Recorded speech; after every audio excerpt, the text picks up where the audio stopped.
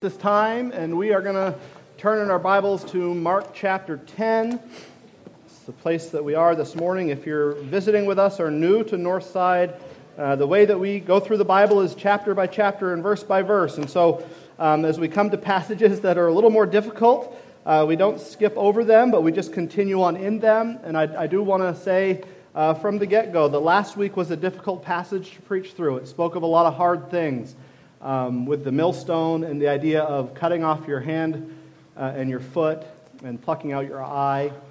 And I kind of walked away feeling defeated after that message, and then I only grew more defeated when I looked at the next passage, because it's not necessarily a fun one to cover, but all of God's Word is helpful, amen? And as we go through the Word of God, I pray that our hearts would desire to receive from it what He has for us, so that we would walk in His ways, to bring glory to His name. So let's again ask the Lord to help us as we go through this time. As I pray, I would ask you to pray that you would receive what God has for you from this text on this day. God, we are thankful again to gather. We're thankful for your word. God, we're thankful for the missionary report that we just heard from Karen. And God, we thank you for the emphasis that her missions team has on translating your word, so that these people can have a copy of the Bible in their language. And God, as we see the fervency and the dedication that they have to translate so that these people can have your word, God, I pray that we would have the same fervency and dedication to live out your word that we have. God, help us today to understand that your word is timeless, and the truths within your word are helpful to us as we seek to walk in them. I do pray this morning, God, that as we go through this text, our hearts would be helped, that we would come under the authority of Christ and the teaching that He gives, that we would choose to walk in your ways, God, so that our lives could bring glory to your name. Thank you, God, for your kindness to us.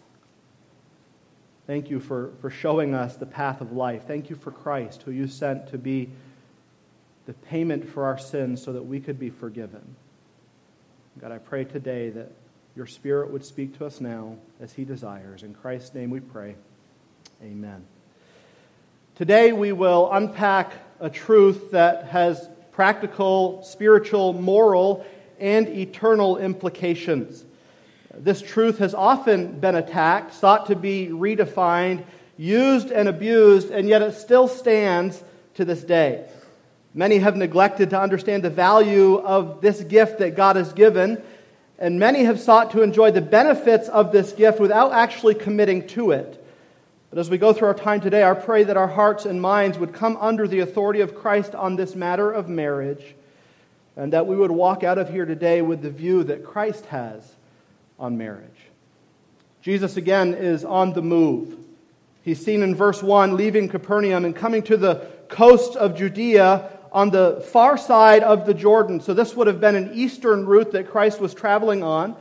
And as he traveled, we see that the people began to flock to him once again, and he began to teach them.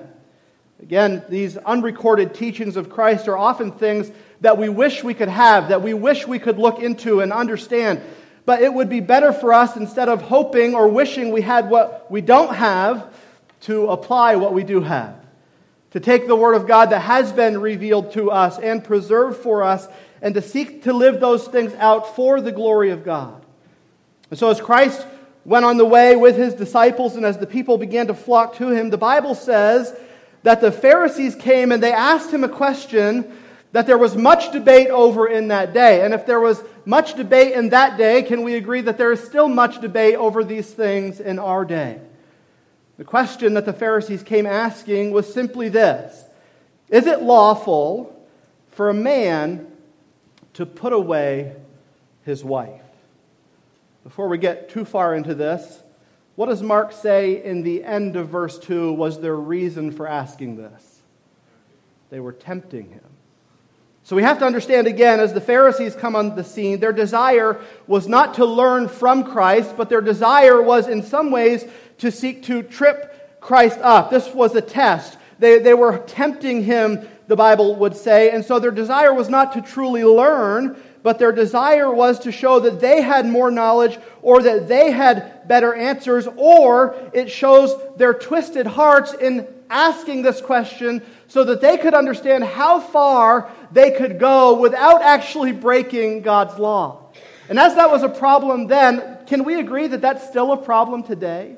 That instead of just receiving what God has given to us and believing the truths that He has given to us, we like to push the limits. It's like a child with their parents, seeing how far we can go before we actually get in trouble. And that's the heart of the Pharisees in this matter. So they weren't necessarily desiring to learn from Christ, but they were trying to trip Christ up, and they were trying to further their own agenda when it came to this idea of marriage.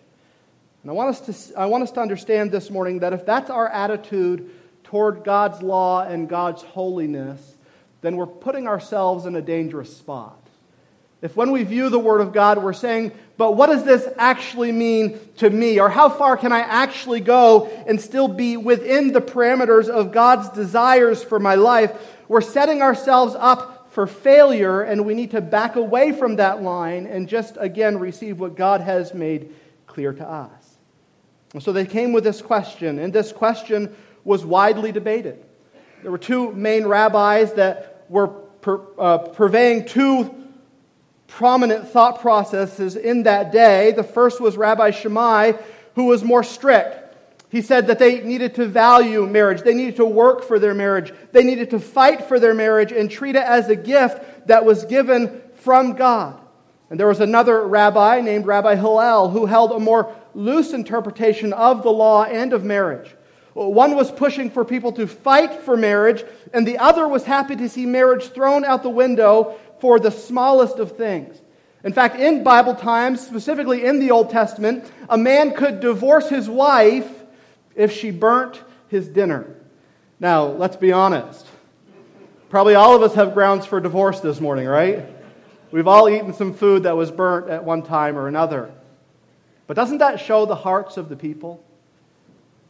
That their heart was not to live after God's ordinance in marriage. Their heart was not to follow after God's design in marriage, but marriage was all about them. And if they were unpleased or unsatisfied at any moment in their marriage, especially the men in the Bible times, they could say, well, I'm done, and I'm going to write off this marriage, and I'm going to find another wife, another woman who suits my needs.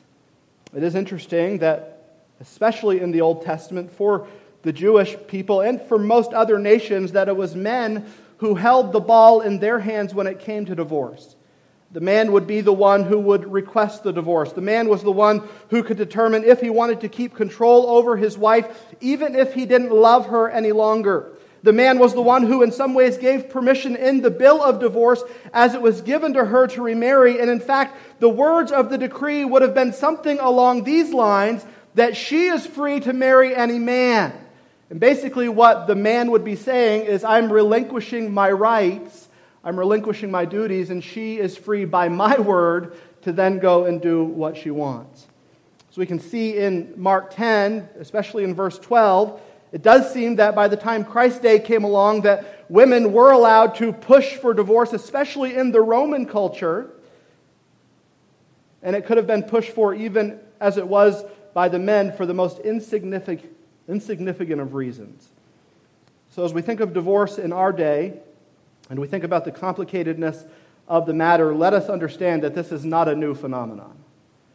The hardships that were around the idea of divorce in the Old Testament are still the hardships that we face in our day today. The hard hearts, even, that were the cause of divorce in the Old Testament is still seen as many of the causes for divorce in our day and age as well.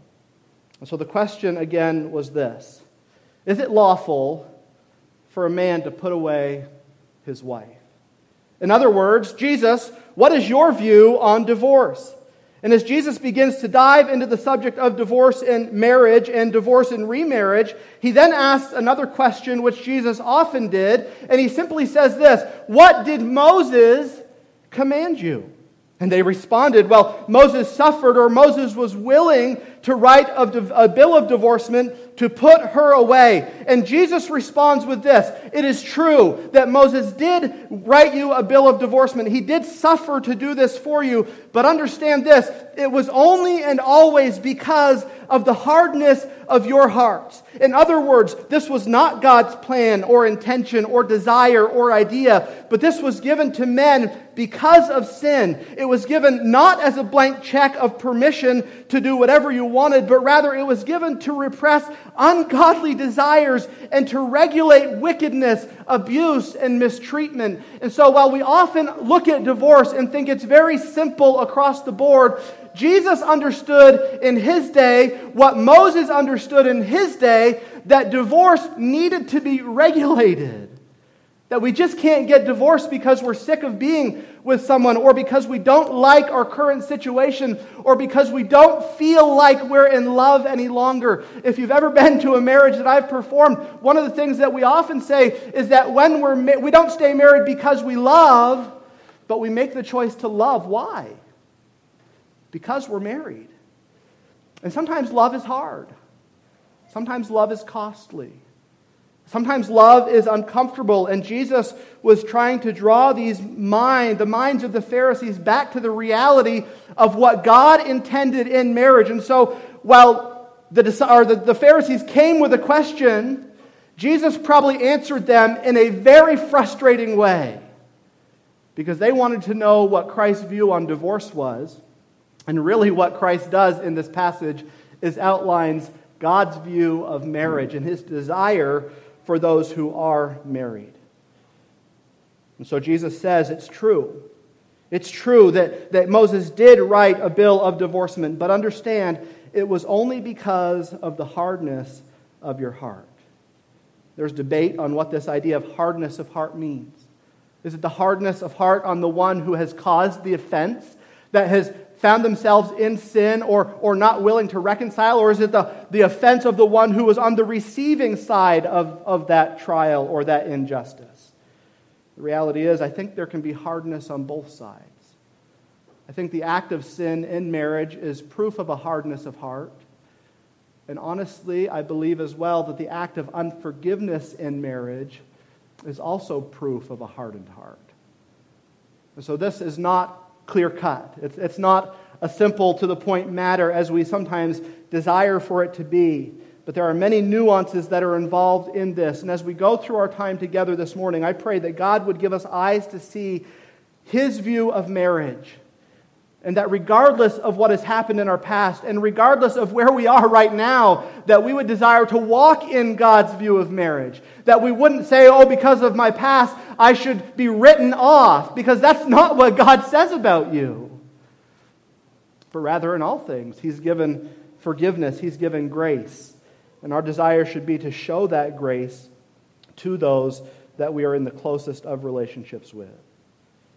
So from here on out, Christ goes on to talk with all who will hear about the topic of marriage, and this is where we'll spend the majority of our time. We'll get back to the subject of divorce in the end of this, but sometimes, as it is in the case of the Pharisees, they were more concerned with what God had made a concession for rather than understanding what God had commanded. So my prayer this morning is that we would understand what God has commanded, and that we would seek to walk in that truth for our good, for the good of those that we're married to, for a display of the gospel in the world, and ultimately for the glory of God. So the big idea this morning is this: marriage is a gift from God, and it needs to be valued as such. Marriage is not a throwaway relationship, but it is ultimately a picture of the gospel of Jesus Christ. And so we could say that Christ had a high view of marriage, and it's with this view that God desires for us to walk in, so that our marriages, so that our lives in every way can bring glory to Him. So this morning we're going to look at marriage. We're going to see what Christ says with authority on this matter. And I want to start in verse number 6. We've gone through the first portion of this already, and Christ begins saying this: but from the beginning of creation. But from the beginning of creation. Now, as you read through the Bible and you see a phrase like that, this should catch our attention. If we were to turn back to Genesis 1, we would understand an overview of creation. And then in chapters 2 and 3, we would see in more details what God had set up in creation and how He desired for things to move forward. We understand that Adam was created, and God said for the very first time that something was not good. He said, I've created Adam, and it is not good for him to be alone. And so as we see the story of creation unfold, we see that God then causes Adam to go into a deep sleep, and He takes one of the ribs out of Adam, and He closes up the flesh instead thereof, and from that rib, He created a woman who was to be a helpmeet for Adam, and what was her name, church? Wow, I think we need to go back to Genesis. I'm going to ask you again, what was her name, church? Eve. It was Eve.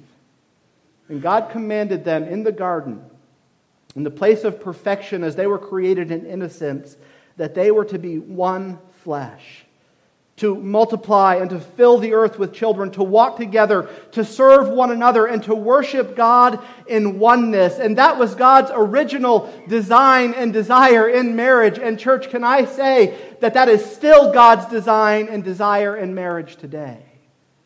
That He desires that we walk in oneness, that He desires that we serve one another, that He desires that we worship Him together. And so when Jesus says this phrase from the beginning, He's not just making a statement about marriage, but we need to understand that He's making a statement about the writings of Moses, about the Torah, and ultimately about the Word of God. As a side note, for those who argue that the first 11 chapters of Genesis are merely allegory, understand, if that's your position, I would say that you're doing yourself a huge disservice. Why? Because in Genesis 1 through 11, we have the origins of many things. Not just creation, not just marriage, but we have even the beginnings of the ideas of sin and the ideas of one who would come to redeem us and restore us because of our sin. And so as Christ says this phrase, from the beginning, He then goes on to give some descriptions about marriage. I want to see these three things briefly this morning on the idea of marriage as God established it. And then I want to look briefly into another New Testament passage to see the beauty of what marriage represents. And we've got to move quickly. The first thing in verses 6 and 7 is that marriage is defined by God. Again, it says this, but from the beginning of the creation, God made them male and female. For this cause shall a man leave his father and mother and cleave to his wife. The first idea that I want us to understand is that marriage is defined by God. And if you don't get anything else this morning, get this. He who creates has the right to define. Do we believe that today? That He who creates, meaning God, the Creator, the originator of all things, has the right to define things how He wants them defined. And I want us to think about that for a moment and let ourselves be consumed with the idea of who the Creator is and what He has done. It's no secret that in recent years especially, this idea of marriage has been attacked at its very core and from every side. The desire to redefine what God has established and define it, the desire to redefine what God has established and defined is an act of a rebellious heart. But this has been the issue from the beginning with humanity, hasn't it?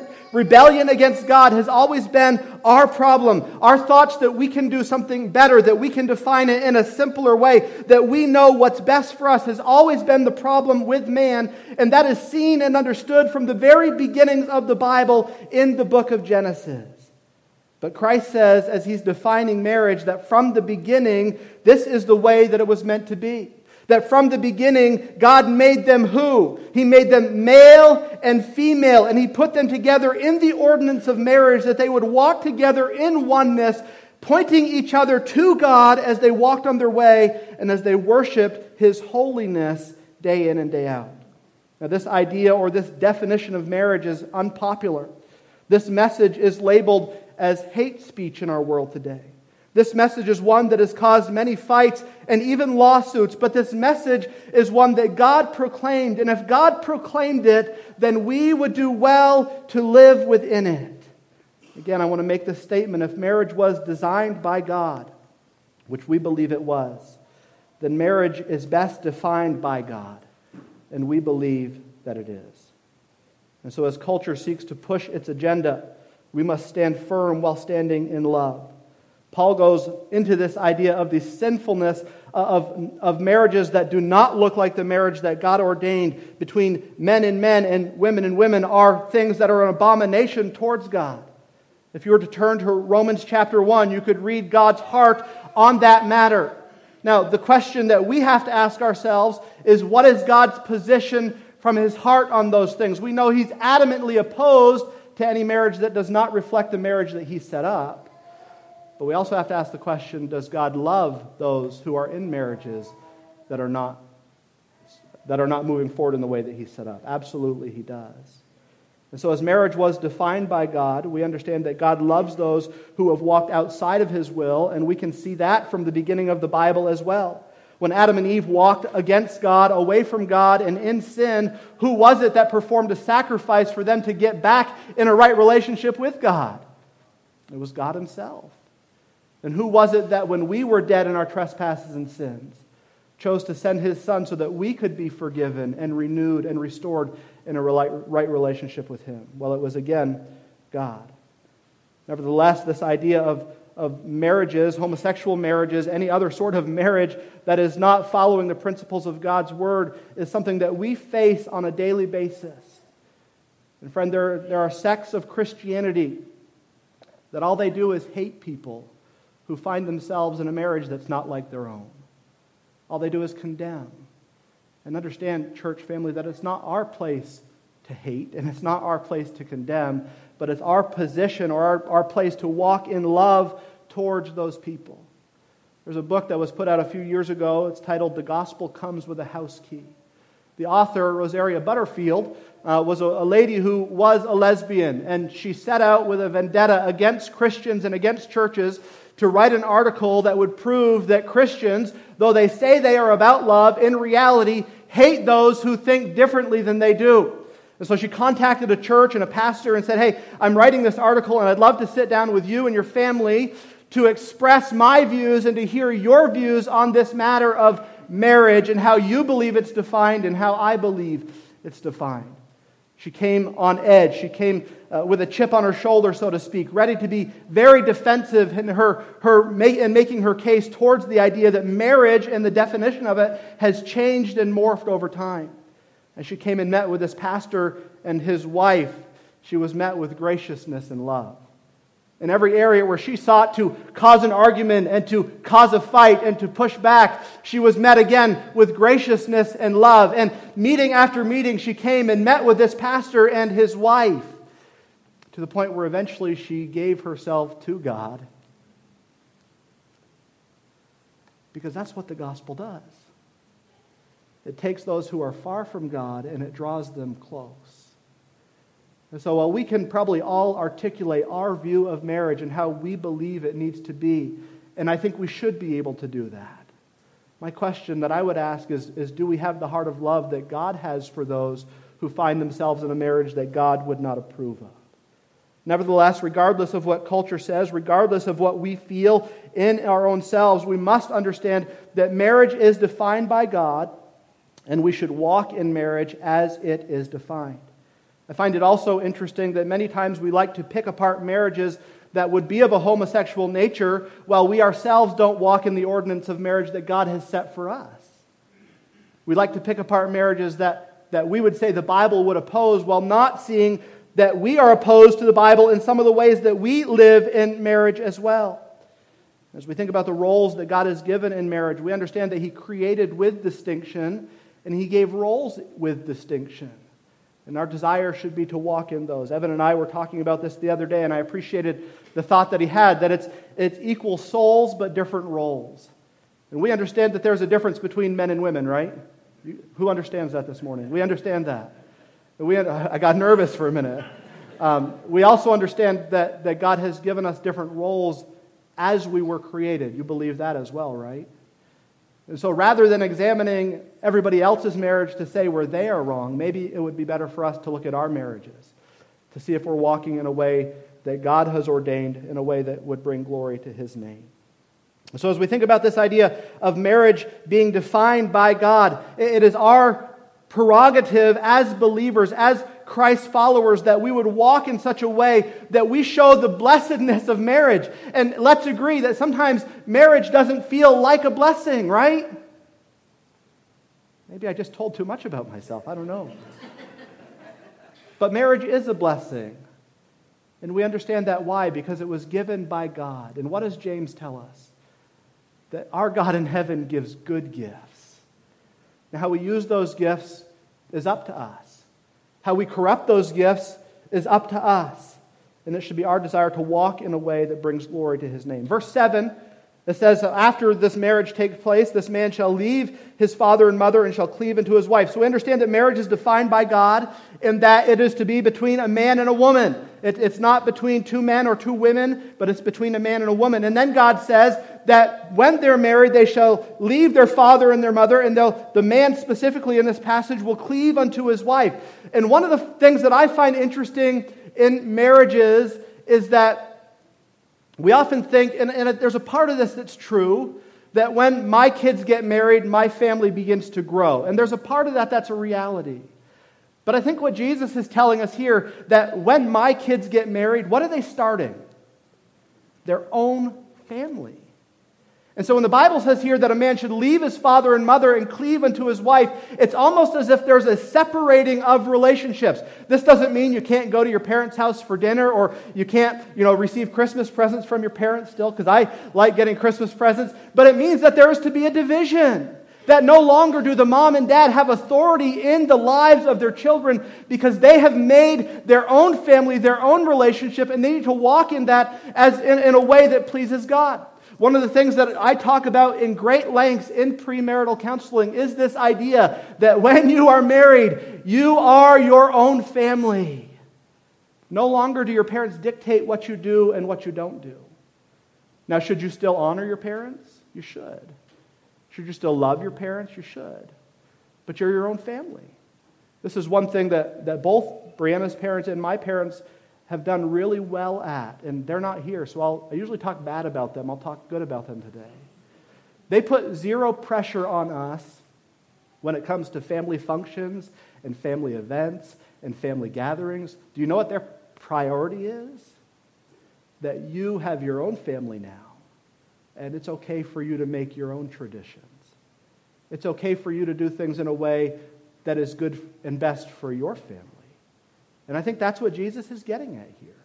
He's saying that when you are married, when this husband and wife come together and they begin their own family, they leave their parents and they cleave to each other. And this gets into the idea of one flesh, which we're going to see in a moment. But this is how God has defined marriage.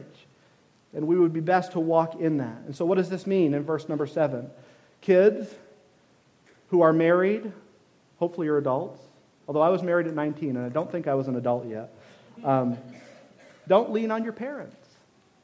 It's okay for you to go to your parents for assistance, but don't lean on them to solve every argument and to fix every problem. Lean on your spouse. Why? Because that's who God has given you. And parents, butt out. It's okay for your kids to make their own decisions. The best time to give your kids advice as they're going through difficult situations is when they ask for your advice. This is how God has desired for marriage to be. This is how God has defined marriage, and we would do best to walk within the way that He defined it. So the first thing we see this morning is that marriage is defined by God. The second thing we see is that marriage is sexual. And this is probably not new news to you. But this is one of the reasons that I said if you want your kids to go downstairs, this is probably a good message for that. As Jesus continues to explain or describe marriage, He says in verse number 7, again I want to read it, He says, "For this cause shall a man leave his father and mother and cleave to his wife, and they twain shall be one flesh. So then they are no more twain, but one flesh." And then He goes on to say, "What therefore God hath joined together, let no man put asunder." Marriage is sexual. The intimacy that God has designed for marriage is only to be experienced within the confines of marriage.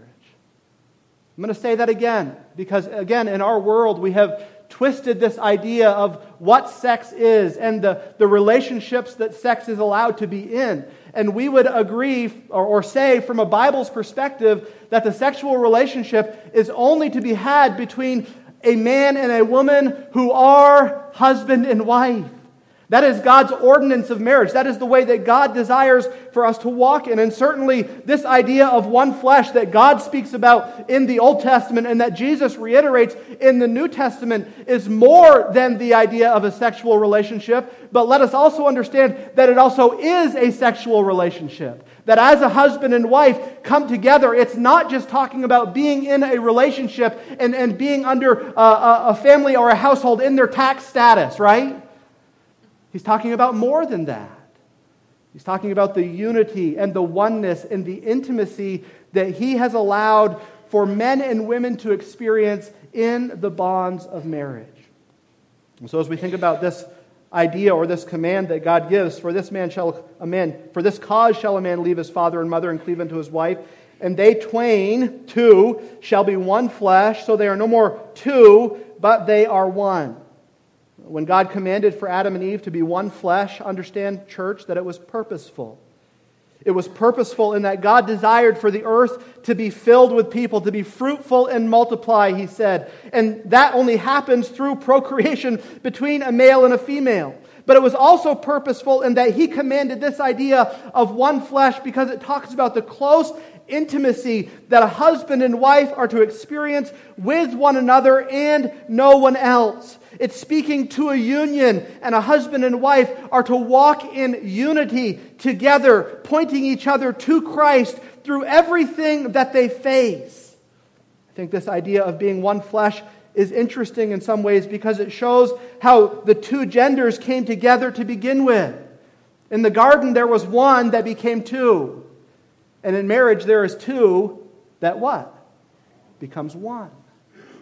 And so again, it's showing God's intention. It's showing His desire that they would walk together in this way to be one flesh in intimacy, to be one flesh emotionally and spiritually, that they would walk together in oneness. And this, in part, again, is why God's desire for Christian marriage is that marriage would not just be between a man and a woman, but that marriage would be between two believers. Because it's hard to be of one flesh when you're going in opposite directions.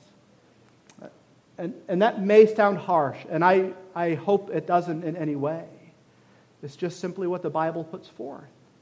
And do we agree today that God's Word always defines what's best? I believe that we do. I hope that we do.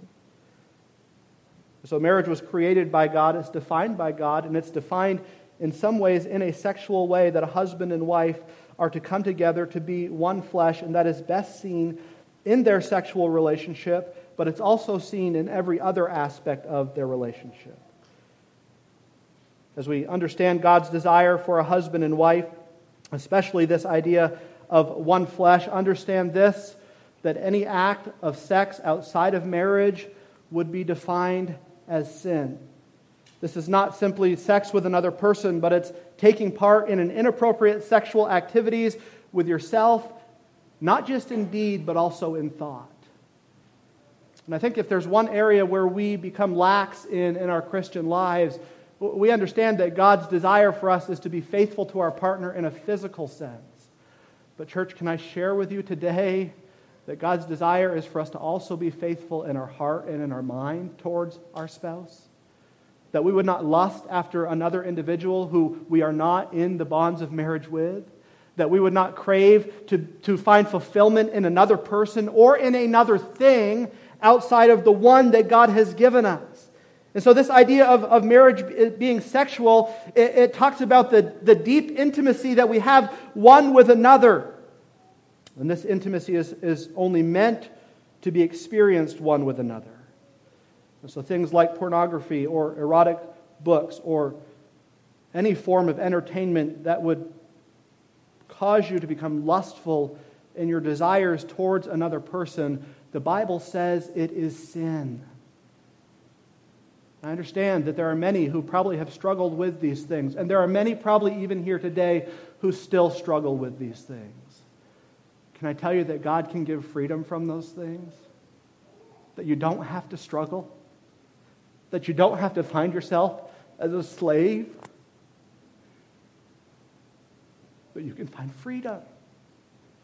And you may say, Dan, this is really awkward. You think it's awkward on your end. But it's true, isn't it? And I would encourage you today, if you're struggling with any sort of sexual sin in your life, the best way to continue on in that sin is to keep it a secret and let nobody else bear that burden with you. The best way to find freedom in that sin is to give it to God and find accountability with somebody that you can walk through that thing with.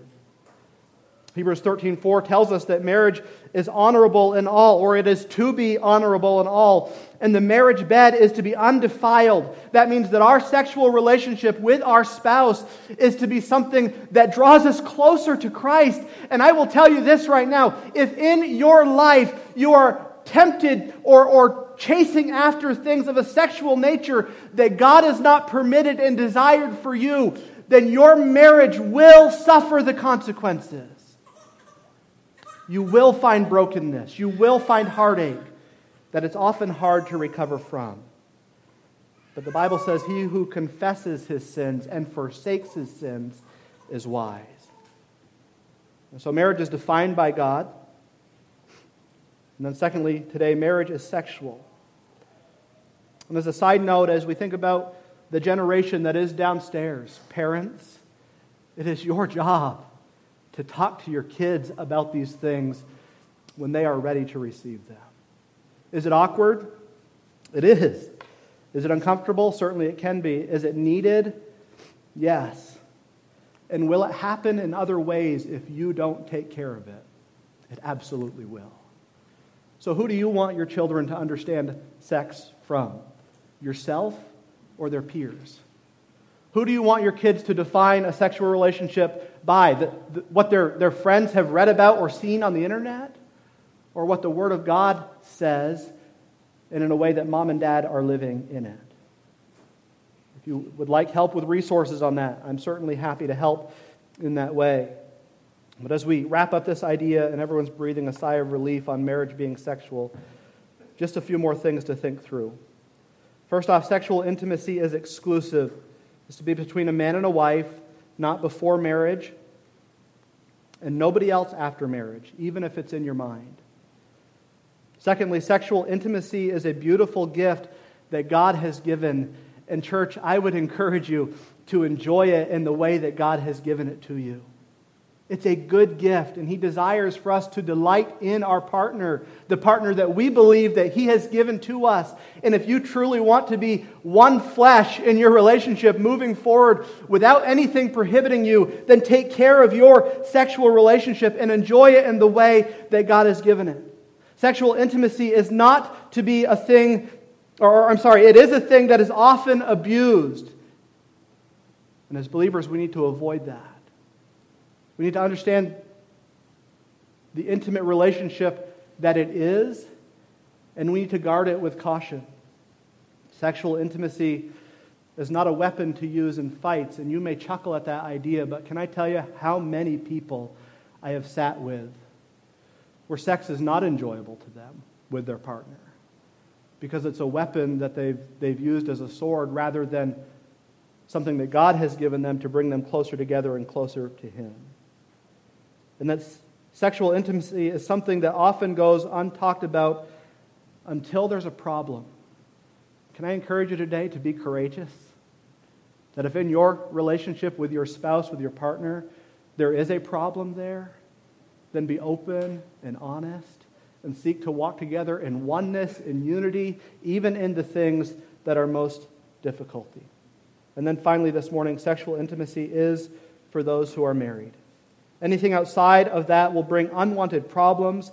But if you abstain until you are married, then you will experience how God intended for you to experience it. If you're currently involved, then I would encourage you to stop and seek forgiveness and do it God's way starting today so that you can live to the honor and glory of God in every area of your life.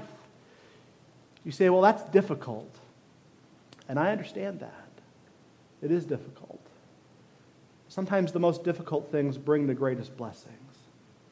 As we think through this idea of sexual intimacy, church, I pray that we would be a sexually healthy church. Not that this is something we're going to talk about all the time, because I promise you we're not. But I do pray that we would understand these things and seek to live in these things as God has given them to us. So marriage is defined by God. Secondly, marriage is sexual. Finally, this morning, marriage is permanent. In verses 9 through 12, Jesus continues on. He says this, What therefore God hath joined together, let no man put asunder. And in the house his disciples asked him again of the same matter, and he saith unto them, Whosoever shall put away his wife and marry another committeth adultery against her. And if a woman shall put away her husband and be married to another, she committeth adultery. Tough passage. But the words of Christ are always meaningful. The words of Christ are always helpful. So as we understand this last section, we understand that marriage is intended to be permanent. In the end of this description of marriage, Jesus adds some words that help us understand the weight of the marriage covenant. And to some way in Christian marriages, these words are often affirmed and reiterated. And the words are simply this: what God has joined together, let no man put asunder. This was not in the original decree of marriage back in Genesis, but this is something that Jesus spoke forth to strengthen the idea of the bond of marriage that God has given. Remember, what was the question that the Pharisees came asking? Is it lawful for a man to put away his wife? And then Jesus goes on and defines marriage. He talks about the intimacy of marriage. And then he gets into this section where he's reiterating this idea that marriage is to be permanent. What God hath joined together. So we would say that marriage is not just recognized by the state. It's not just about a license that you receive from the town clerk that you've got to turn in, or else you're not legally married in their eyes. But we would say that marriage, as defined by God, is sexual, and it is meant to be permanent. That was God's desire as He established marriage in the garden between the first man and woman who were Adam and Eve. And so marriage is meant to be permanent. And as Jesus ends His speech to the Pharisees, the Bible says that they go into the house and the disciples ask Him again of this matter. Now, I think this is another one of those instances where Jesus was like, come on, guys, leave me alone, right? But they ask. They ask again of this matter. And so Jesus simply says, Whosoever shall put away his wife and marry another committeth adultery against her. And if a woman shall put away her husband and be married to another, she committeth adultery. Now, are those words hard to understand? They're not. But would we agree today that there are many nuances in divorce where blanket statements often are not helpful? Would you agree with that? I think we would. And so as we understand Christ's words here, He says if you're divorcing your spouse for no just cause, and in Christ's words, the only just cause was for adultery, for sexual sin, and I don't think this just has to be a physical act of sexual sin. I believe it can be a mental or an emotional act of sexual sin that takes place between two people who are not married. Jesus says if a husband commits adultery, his wife is free to divorce him, and if a wife commits adultery, then the husband is free to divorce her. And what is Jesus saying? That every couple that has experienced these things should go out and get divorced. Is that what Jesus is saying? No.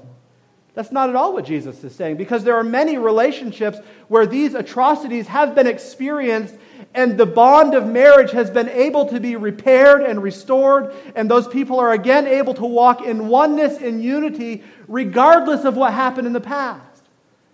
But on the flip side of that coin, there are also many marriages where restoration is not possible.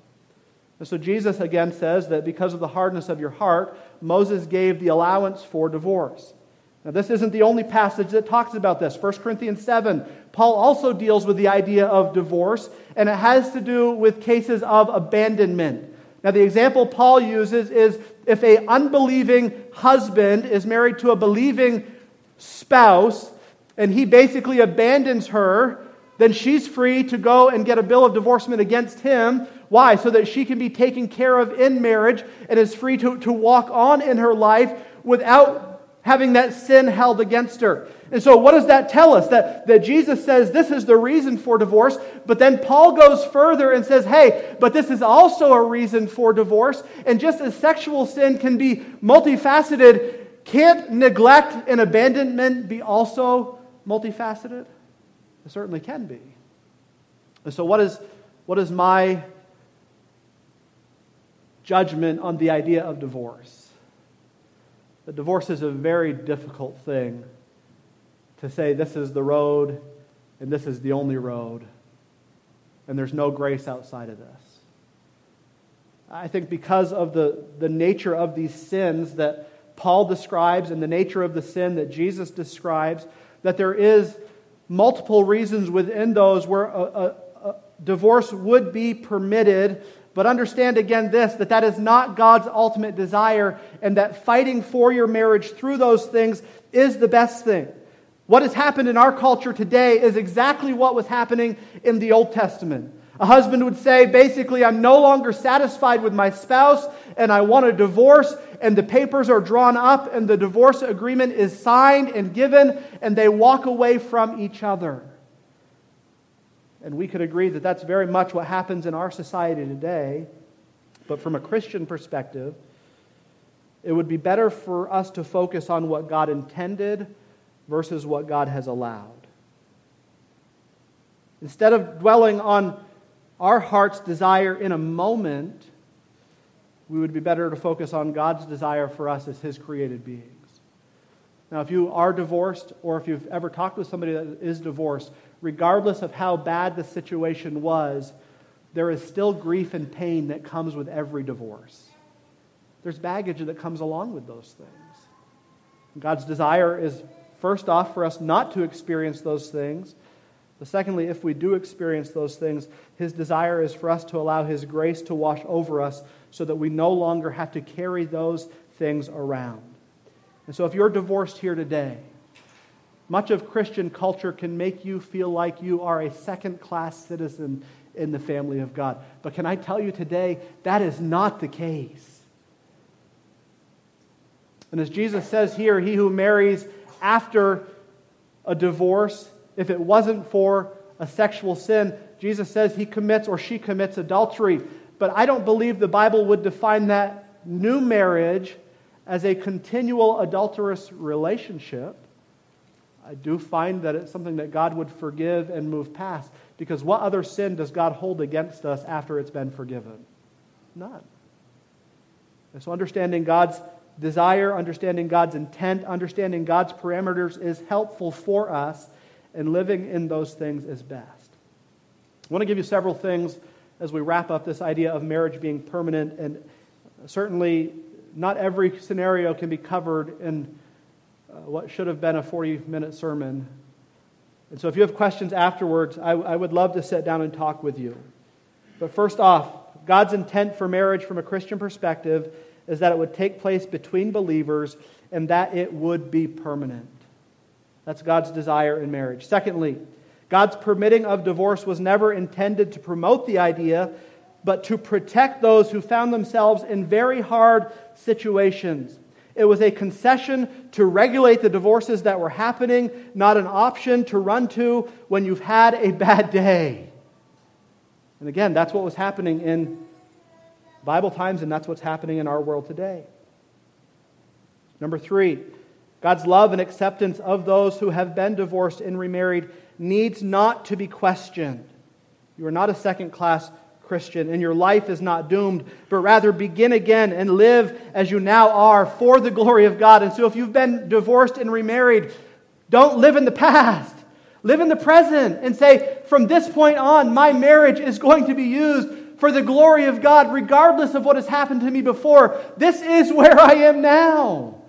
And aren't you thankful for the grace that God gives for a new day and new things that we experience? Number 4, in some cases, it is better for those who are divorced to stay single and to do so for the glory of God. In every situation where divorce takes place, remarriage is not always the best option. Sometimes staying single is the best option, and you should follow God as He leads in your heart. The next one is every situation of divorce that I've ever talked through has had many nuances. Again, blanket statements by onlooking Christians are often not helpful, but each should be examined case by case. And then the final thing this morning is simply this. Wherever you are today, fight for your marriage. You may feel like your marriage is on the brink of failure. Fight for your marriage. You may be an unfaithful spouse or have an unfaithful spouse. Fight for your marriage. You may be in a situation where you feel alone and abandoned and neglected. Fight for your marriage. That is what God would say to you. And all of us do a really good job of fighting in our marriage, right? But what if we turn those fights around to fight for the marriage that God has given us? You may look at the people around you or a person that you work with and say, man, if I only had that. If I was only married to him or only married to her. Understand, child of God, that if you are currently married, then the marriage that God wants for you is the marriage that you are currently in. Fight for that marriage. God's desire is that marriage would be permanent. In Ephesians chapter 5, I'm not going to spend much time on this, but I do want to read you these verses. Starting in verse 22, the Bible, again, through the Apostle Paul, gives an outline of what marriage is to look like, and he says this, Wives, submit yourselves unto your own husbands as unto the Lord. For the husband is the head of the wife, even as Christ is the head of the church, and he is the Savior of the body.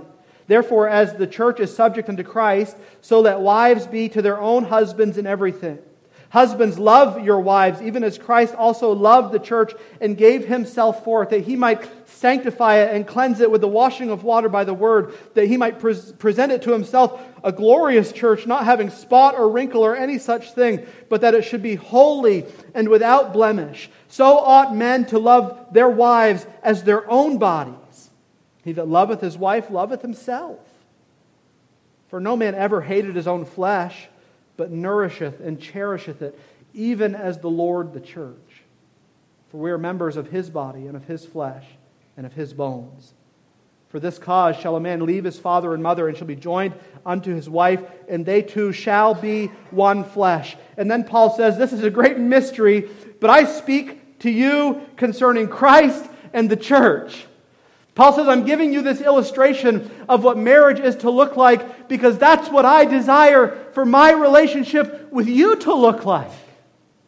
That it would be a sanctifying relationship, that it would be a holy relationship, that it would be a relationship that takes priority and precedence above every other relationship, that God would use this relationship to make you what I have desired for you to be. And as we think about our relationship with Christ, and the salvation that He has provided and the work that He has done in us, I would ask you today, are you allowing that work to be done in your marriage? Is your marriage sanctifying you, making you look more like Christ? Are you walking in holiness and in righteousness after the commandments of God in this covenant of marriage that He has given you? Are you loving, husbands, the wife that God has blessed you with? And wives, are you serving husbands in the way that God has designed and ordered? You say, why does God tell husbands to love and wives to serve or submit? Because men and women feel love in very distinct and different ways. If a man is disrespected, and this speaks to the ego problem that we as men have, but if men feel disrespected, then it ruins them. We're weak individuals. And as strong as we like to think we are, and as strong as we like to let others think we are weak individuals. And if we feel disrespected, we begin to crumble. But men, understand this, that if you're not loving your wife, then that also causes her to have feelings of weakness and frailty. And when a husband has feelings of weakness and frailty, and a wife has feelings of weakness and frailty, what happens to that marriage? It begins to crumble. So God has given us distinct roles to walk in so that our marriages would ultimately be a representation of the gospel of Jesus Christ. That we can be in a relationship with Him, though we don't deserve it. And I pray that if we are in a relationship with Him, that we would walk in our other relationships in a way that brings glory to His name. As we close here this morning, if you're here today and you don't know Christ as your Savior, you're probably thinking to yourself, wow, I could have done a lot better things with my time this morning than sit through this. But can I tell you today that the God who ordained marriage, because of the hardness of men's hearts, is also the same God, catch this, that ordained forgiveness through His Son, Jesus Christ. And friend, if you don't know Him, it's our desire today that you would understand that you are deeply loved by the God of the universe. And that His desire is for you to experience restoration and reconciliation and forgiveness that can only come through Jesus Christ. As we close with a song in just a moment, if you have questions about how Christ can be your Savior, I would encourage you to meet me at the back, and together we'll go through the Word of God. And for those of us who know Christ, and specifically those of us who are married, I pray that we would evaluate our own marriages at this moment and ask ourselves the question, am I living in the marriage that God has blessed me with right now for His honor and His glory? And if you do, then you'll experience the true blessedness of marriage that only comes when we submit to His authority on the matter. God, we ask that you would work in our hearts this morning. May you use your word for your glory and our good. Work in our hearts. If there's any here today who don't know Christ, God, we pray that today would be the day of their salvation.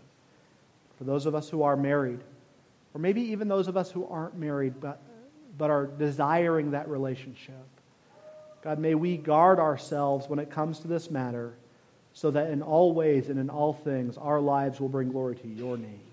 In Christ's name we pray.